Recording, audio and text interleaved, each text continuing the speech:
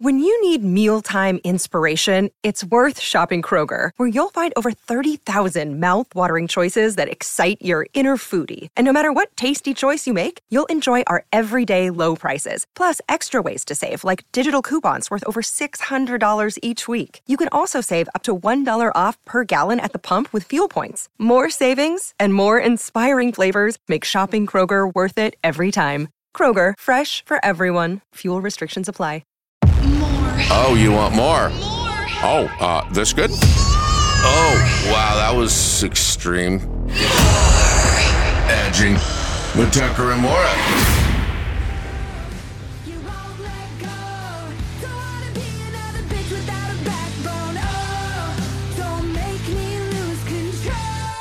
That is brand new music from Mono Whales. Mono Whales! Sally and Jordan are with us. Yeah. Sounds good.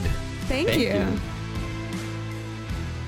Got a lot of stuff to talk about Oh here. my God, so much stuff. You guys have been fire.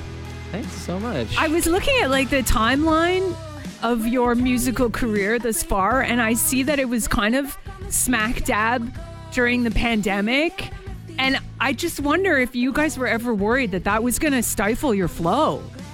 I mean, Crush it the did vibe. for a second. Were you like, oh my God, what are the odds that this is happening at the exact time that our trajectory is going up this roller coaster? I mean, I was just grateful it was happening at all. I'm not going to lie. That there was interest in the band and that like you guys were starting to get like quite a bit of traction. I know you obviously were together before the pandemic, but you guys have been on a great run, as Maura's saying. Like we're just listening to some of the songs that we've got in the last little bit.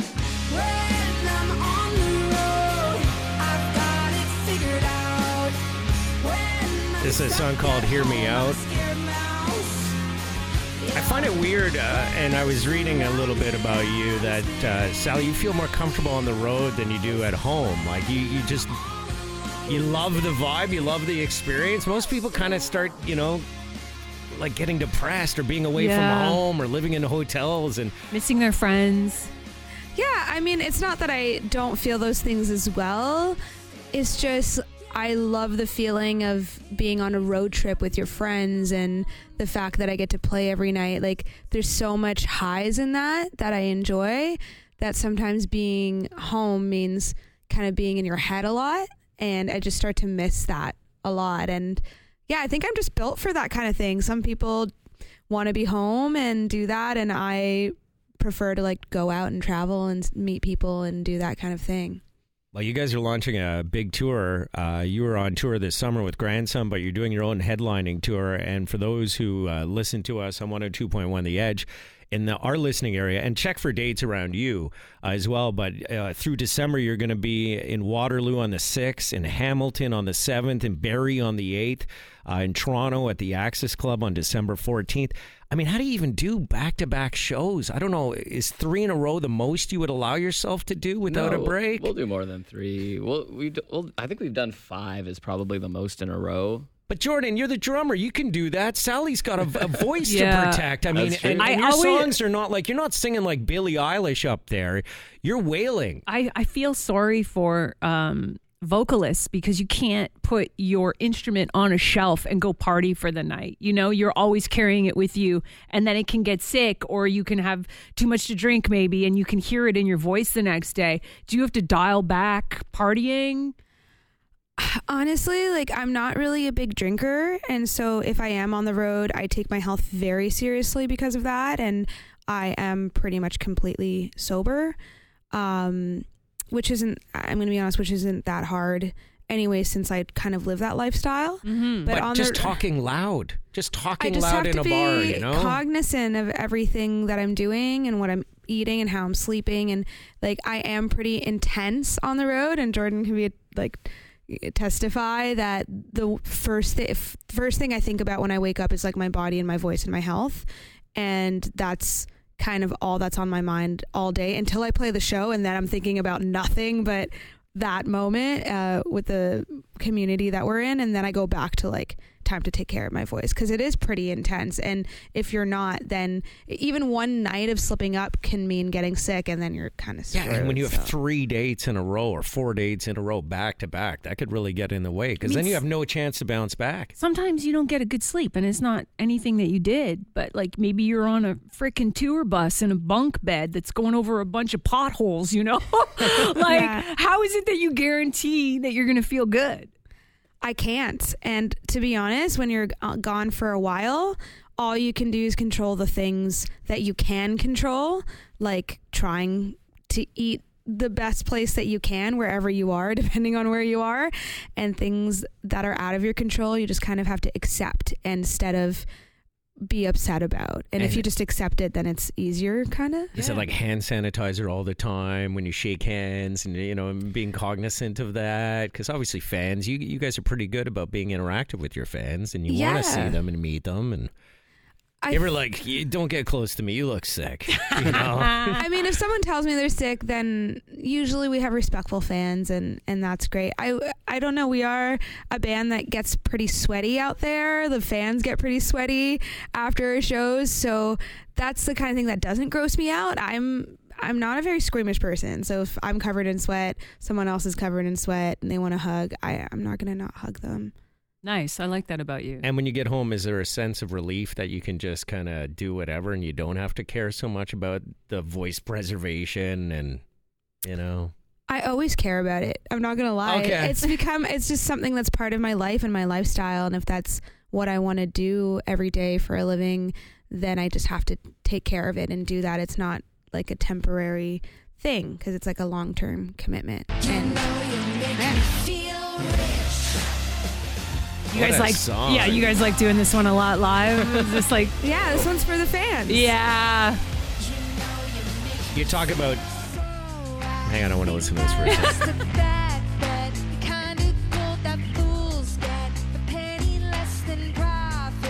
Better than. Nice. What's it like listening to yourself like this? Is it weird? It doesn't seem strange to me. We Do you hear ever these hear songs like so a- much. Like we work these songs so hard in the studio. Like by the time it gets to the point where we're sharing them with other people, it's like it's just a part of you. And you know? Jordan, you never second guess like a drum fill or something that you did where you're like, God. all the time. Yeah. But like recording is just. I've tried to shift my mindset from like recording is the perfect manifestation of a song into recording is a snapshot of us doing that song on that day in that moment, and it's just a keepsake from that time. So And we you can let it go. You let it go, kind of yeah, like. and then like we play everything differently live. Right. So live we've expanded a lot on the arrangements, especially the tunnel vision stuff, because we weren't in a room together when we were writing that music. We were doing it all over Zoom. Oh my God. We didn't play I didn't play the drum parts until I was tracking them in the studio.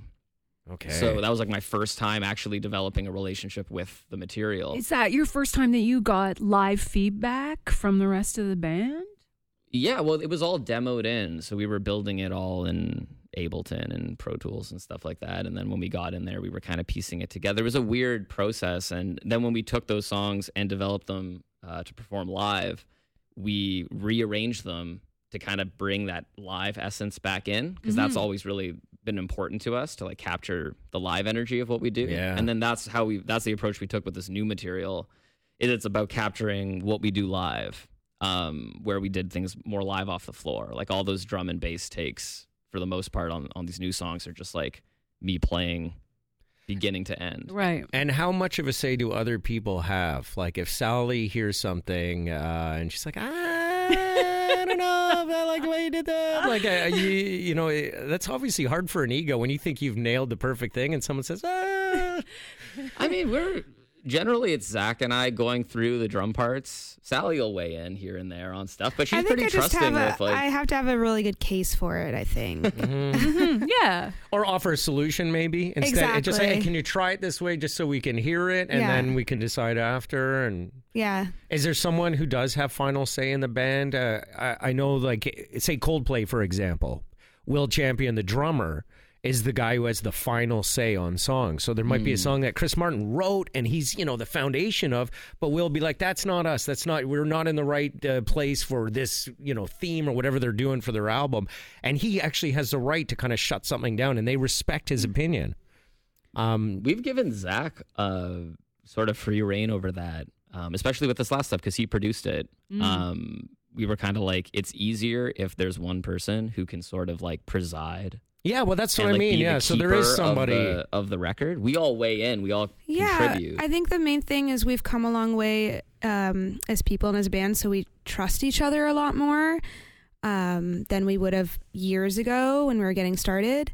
And now we just have a lot of trust. Like, I'm like, Jordan is going to do the best thing he can do, and I'm only going to weigh in if I really think that I have something that's going to be a better solution. And same with me. I'm really grateful. The guys give me a lot of trust and leeway to kind of go in and just do my thing. And unless, again, something is like a red flag, then for the most part, we're all good. So there's often the misconception that the front person for the band is also the boss of the band, and it's not always the case, certainly. This is not that kind of band. We've always been a band that really champions our collaboration, and we all have equal say in the band. Does everyone get a writing credit then on every song? Yeah. That's cool. I mean, I think that's the way to stay together as a band too. Yes. I think you two famously, everyone gets an equal writing credit no matter what because they're all part of the process. Tragically Hip too, right? I'm not sure. But I know for sure you two act that way. And I think it's a good thing because then somebody's not considering themselves like there isn't a hierarchy within the band. I think when you start nickel and diming each other over who wrote which lyric. Yeah, I did more words. Yeah. I should get more money out of it or whatever. Yeah. It's just a melting pot at the end of the day, and we all do contribute to all the songs. So it's just the truth. Yeah. You mentioned something earlier about, how you take things seriously, you're doing this as a career and stuff. At what point did you realize that it was going to be a career and that it was actually working enough that you could pay your bills and afford to live away from home? And what was the moment? I mean, we quit, like Zach and I quit our jobs in 2019, fall of do? 2019. What did you do before? We were both teaching music at the time. Oh, cool. Yeah. Was that a good day? When quitting? You quit? It was terrifying. And it became a lot more terrifying because the pandemic was like 6 months later. And we were like, we made a mistake timing. here. Oh my God. Yeah, but it is what it is. What were you doing at that time, Sally? It's hard for me to even remember. Like, I feel like I took more time to want to do this band before you guys quit. And I was doing a lot of social media marketing. I had my own business at the time. Okay. I don't do that now. I'm kind of too busy with Monowhales. Mm-hmm. But I was just trying to find my own ways to make money, and just so that I could continue to make Monowhales a priority. Yeah. That was always kind of my number one. It's been my number one for years. So it wasn't even a decision where it's like, now I'm taking this seriously. Maybe at a time taking it seriously would have been a different mindset, but I was always taking it seriously. You know what I mean? Yeah, and so there wasn't like a, some say you shouldn't have a backup plan because... I don't, and I never did. Yeah, I don't know if I necessarily agree with that, but the idea is if you have a backup plan, as soon as things get hard, you go back to the backup plan and you give up your dream. Whereas I think I'm more sensible. You think, it's, like I wanted to do radio, but I did a university degree, even though I don't need one. Mm-hmm. Just because if, as a backup plan, I got to rebuild my life... Yeah, I really don't think it's a bad thing to have a backup plan, man. I've always had a backup plan, but I've just also been determined to do this. So it's not like if you're not putting everything into it and you're just leaning back into the backup plan all the time, then you're not going to go anywhere. If the backup plan is also in the same field, like you were teaching music, you were around music, that seems to be the answer, right? What about sociology? Where do you? I have no idea. I often wonder how hard it is for somebody to make a living in music. And I wonder about the longevity of that. I can think of a band, say, like Sloan. They've been around for 40 years. Now, are they in a position where they can retire and never have to play again and continue to pay the bills? Like, at what point, like, are obviously the people that are playing Rogers Center and stadiums and arenas are probably going to be set up. But when you're playing like Massey Hall and stuff, at what point do you worry about like, oh, can I retire doing this? Or are you just, It's tough, man. I think it differs for everybody too. It differs like how many hits you've had, what kind of royalties you have coming in, what your touring business is like. There's so many different revenue streams. Isn't it all touring and merch now? Like, it's so hard to make music off streams and selling music. Can you tell when you've had like a lot of streams on Spotify? Do you get like some notification or something? We get statements from our distributor. Oh, you do, right? Yeah. So we'll see, like, money will come in, but it's not, at least for us so far, streaming has not been the most lucrative part of the business. That's what we hear. Yeah. We hear like it's millions of streams. It's not just not the most lucrative, it's like embarrassingly terrible for the artist. Yeah. And if you're signed to a label, you're not really getting that either, depending on what your profit sharing deal is or what you've been advanced or whatever. Like, man, you need a business degree for this kind of thing. There's a lot. You got to know a lot. That's sort of what Sally was bringing up a minute ago, where she's like, what taking this seriously feels like. Like, you think you're taking it seriously. Like 4 years ago, we're like, oh yeah, we're all in. We're taking this so seriously. And then a year later, we're like, oh shit, like there's so much more to this than we thought. And that's basically year over year, it's just moving up and up and up, like the scope of responsibility. And I mean, you guys have been handling a lot of your affairs yourself with distribution deals, but we've never had a label. We've done this all independently. And it's kind of cool, isn't it, to like know that you've done this and that, that you're not kind of being forced upon people, and you're not desperate, Yeah, it does. a little bit desperate. It does feel good to be able to still say that we're indie, just because, I don't want to say that it's just us. We're definitely grateful that we have an incredible team and supporters, and the fact that our fans do back us is the reason why we continue to be and that we can. And thank God for technology, so you don't, you can distribute your stuff using what's available to all of us. Yeah, it's Spotify. I can put up a song on Spotify. I can put up a song on YouTube. I can put out a song on any streaming service or TikTok and whatever. Have you guys fallen into that TikTok pattern of floating an idea out there? And just saying, hey, what do you think of this? And then if it hits, then you're like, okay, I guess we should write the rest of it. Should I be honest about this? I just want to be straight up, because I don't think people know. Most of the time, that's fake. Like, I just want to say, also true, what do you mean? Like, most of the time, that song has been written months before, and now it's a marketing plan where they're like, oh, do you like this? And they've already pre-planned, like, 70 videos and this whole thing so that it's a scheme to get. I'm just gonna be honest. That happening organically is rare if it happens. You're telling me that what I'm seeing on TikTok is not real? Yeah, and a lot of it is like labels are also on it, and if you're really smart and you're indie, then you're able to do that formula on your own. Not saying that it doesn't happen sometimes. It's just now it happens so often that, like, I just want to be straight up about it. Yeah, something stinks about it. Something stinks. It's not legit. It's lies. Yeah. What was Osheaga like? Was that kind of a pinnacle for you guys? I also saw you played Hillside, which I'm from Guelph originally, so I'd like to think that was the pinnacle, but was on par. What were those shows like, and are those kind of your most exciting shows you've done to date? I've been thinking about Osheaga a lot lately, so obviously it left a mark on me, but I go every year. Like, I'm a paying patron of Osheaga. I went last year, or this year, even though I didn't play as well. So it meant a lot to me to be like, I've been coming to this since I was a teenager, and it means so much to me coming out to Montreal and seeing my favorite bands. So to be able to play on a main stage as well, it was really emotional, and I expressed that on stage. I couldn't keep it together. I looked at you, I was like trying not to cry, because crying and singing is not it. It's a really hard thing to do. So yeah, it was very beautiful and very special. And same with Hillside, though, is different. I love playing in tents.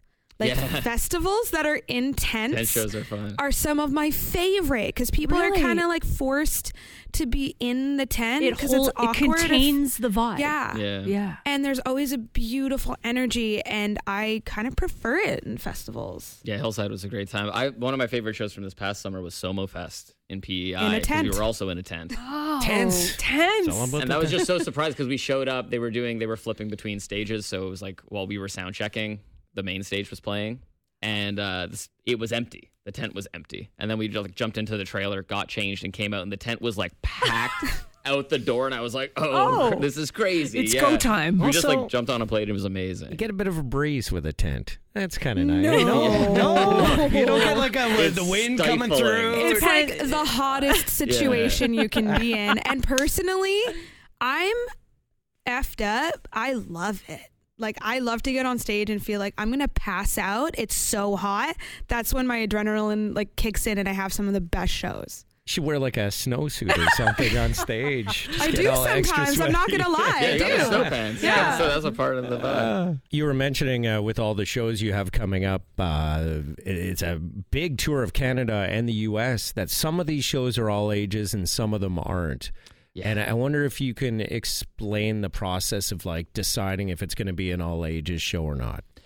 It's usually the process is us going to our manager and saying, please make as many of these all ages as you possibly can. And then he goes to our agent and says, please talk to all the promoters and try to make these shows all ages. And then in some cases, we're able to make it happen. And in others, we're not, for various reasons, like the regional laws or the cost or whatever. But the type of festival, maybe. Festivals, we just have no say whatsoever. But Right. if it's our show, like our headline show, then we can try.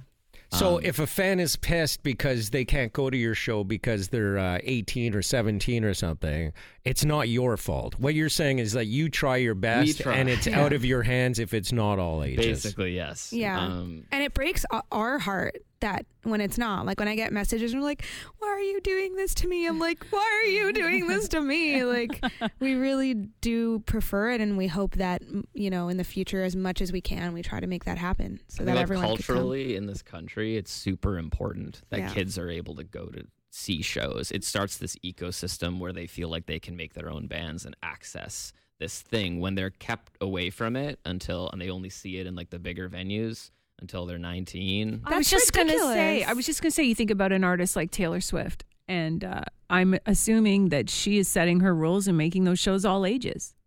I mean, I'm sure she is. I think like at that level, you do whatever you want. You do whatever the hell you want. Yeah. And it's also the venue she's playing. It's always stadiums, and they're equipped probably. There's so many staff that It's they can harder in the handle the club. all ages. They can card at location, of the bar. Whereas a small, a smaller, more intimate club, which is the best place to see live music. Let's be honest. Sometimes they just don't have the infrastructure. Yeah. I went and saw Alexis on Fire, and it was an all-ages show. And not only that, they didn't serve booze inside. Nice. Like, period. Period. And that was the first time I'd experienced that. And it was at an arena in London. And I was like, Jesus, like there isn't one area where I can go as an adult to get a drink. And that's interesting that they chose to do that. I don't know I don't mind if it, they but chose it. It was definitely, I feel like, the venue. I think it was the venue. Maybe I think so, they just a may dry have show. wanted. Maybe they were scared of them then. Maybe they thought, last thing we want is a bunch of like Alexis on Fire drunk fans. I don't know. Yeah. Maybe they're conservative. It was a weird. I've never seen that before, and not since at a venue so large. I feel like I guarantee it had to do more like with a logistical thing than anything Like else. they couldn't It's probably staff a it. boring answer to that one. Yeah. Guys, you're heading out on tour. You're going to be playing all these live shows. And it makes me think, like, there's got to be cities on that list where you are thinking, we kill it every time we go there. Like, Red Deer loves us. Calgary loves us.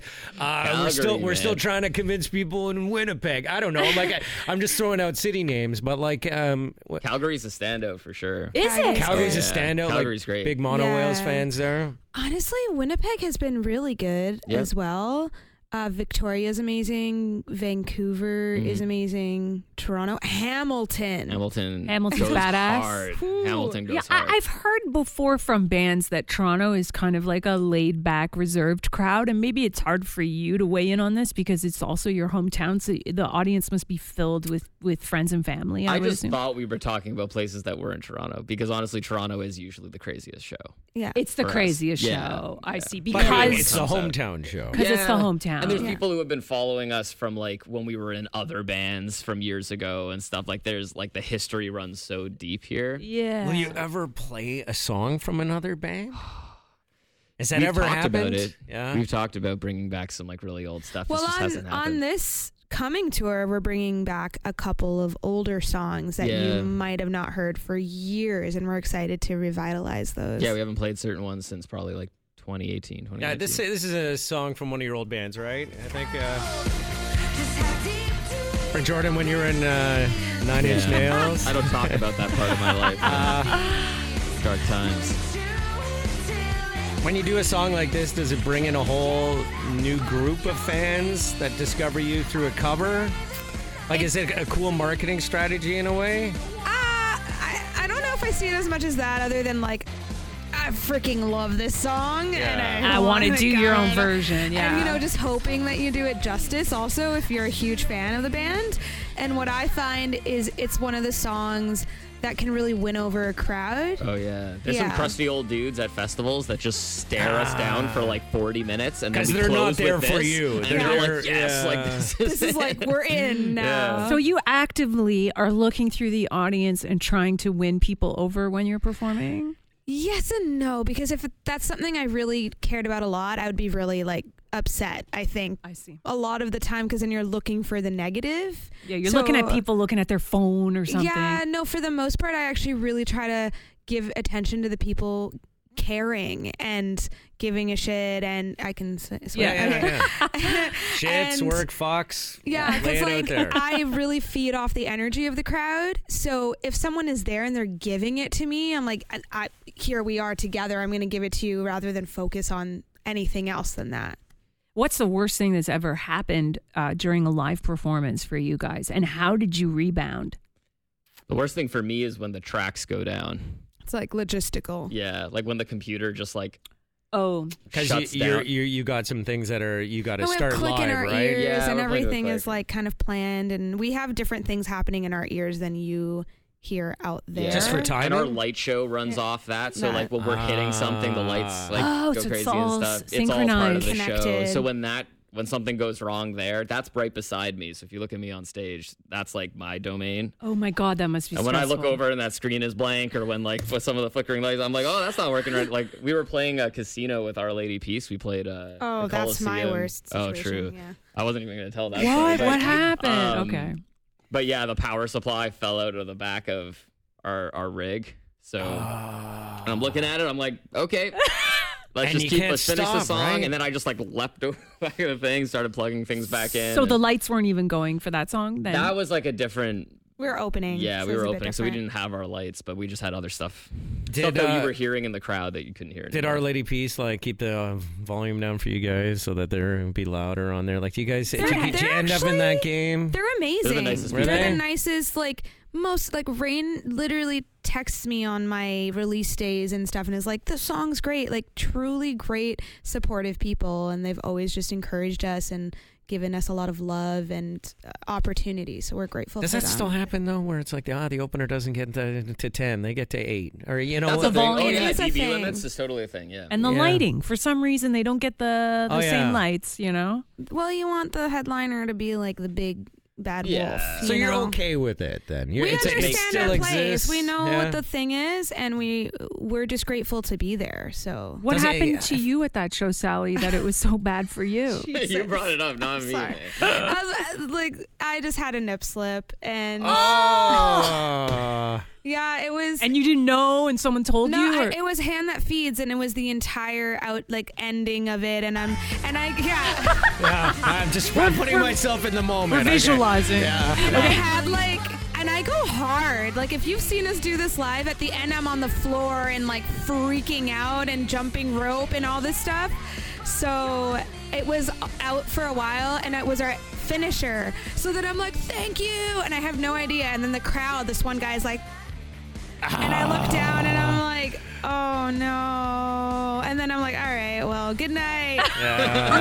We all have nipples, you know. Yeah. Every human being. Yeah, and no, the truth is, I always wear nipple pasties no matter what, like under all my clothes. And this was the one time in my entire life that I had forgot, because Rain had come into the dressing room to wish us a good show in the moments that I was like dressing. And in that exact moment, I like, it slipped to my mind. Haha. And then it was like, had to be the day, of course, that we were playing in like sold out casino opening for them. Yeah, it was like 5,000 people. Jumbotron as well. Yeah. Those screens are huge. my God. Yeah, it wasn't. And some people even came up to me and were like, oh, she planned that. I'm like, I did not plan that. Like, I didn't want that to happen. I promise. And then we heard there were like cameramen like zooming in on it. I was just gonna say, have some class, man. Yeah. Like, that's not cool. do people screen grab those moments and you see them on social media? Literally, I saw, and this actually kind of upset me. I don't like it, especially because like it wasn't consensual. I understand this is the world we live in, but I didn't consent for that to happen. Yes. So I would, if I were to want to show my body, I want that to be kind of my choice. Yes. Understanding the weirdness of the situation, I did try to go and see what existed on the internet, and someone posted the entire thing on Facebook, and what was the most upsetting was his profile photo was like me and my 2 daughters, and I love my kids and my daughter, and I'm like, dude, like, come on. What if that was your daughter up there? Like, that's kind of the gross part of it sometimes. Yeah. It's a drag. Yeah. And stuff like that. So that's my terrible story. It's actually Rain's fault, I feel like. He totally sidelined you there. I never told him that part. Yeah, I don't even know if he knows that happened that day. Yeah, I won't tell, because I don't want to be like, it was your fault. Like, it was my fault, but it was his fault. Who's opening for you guys? Or does it change depending where you are? Depending on where we are, it does change. And you get to pick? Yeah, we do. Okay. So these are people that are Mono Whales approved. 100%. Yeah, And I can't list them all must be off the fun. top of my head. That must but be fun for you guys to. It is cool. We do get to pick. have certain people that like we have Revive the Rose in Hamilton, who's like Andy's band, who's like the most fun, crazy dude I've just ever met in my life. He's such a character, and I'm so excited to play with him because it's just going to be a blast. We have Bleecker in Toronto. We have Vox Rea in BC on that whole run. We have FKB all through Alberta. And you tell them you're going to get 80% of the volume. We're going to be at 100%, and that's just the way it is. We actually have never given We don't do limits. that. No. We've never given limits. We just want people to do their best. Yeah. The way I look at it, and I don't understand when it's, even if it's at an arena show, is that you want everyone to have the best time possible. Exactly. And if they're there, I mean, the opening act is an important part of that. And if they're getting the full audio at their, that they have access to, then maybe their show's going to be better, and people are going to be more primed for when you're on stage. That's true. But they're fluffing them up. Like, you don't want to blast them right Fluffers. away. They're You fluffers. gotta give them a minute. Gentle fluffing. Yeah, just a gentle fluff. And then you blow their hair back. Yeah. All I right. get it. Guys, I feel like we could talk all day, but, I want to let you guys go do your thing and prep for this big tour. And thanks so much for stopping by before you take off. We appreciate you No having us, worries. guys. It means a lot. Yeah, we're excited to come out and see you out in America, out here in Canada, and for everywhere else, we're on socials at Monowills if you want to see the crazy antics we get up to on the road.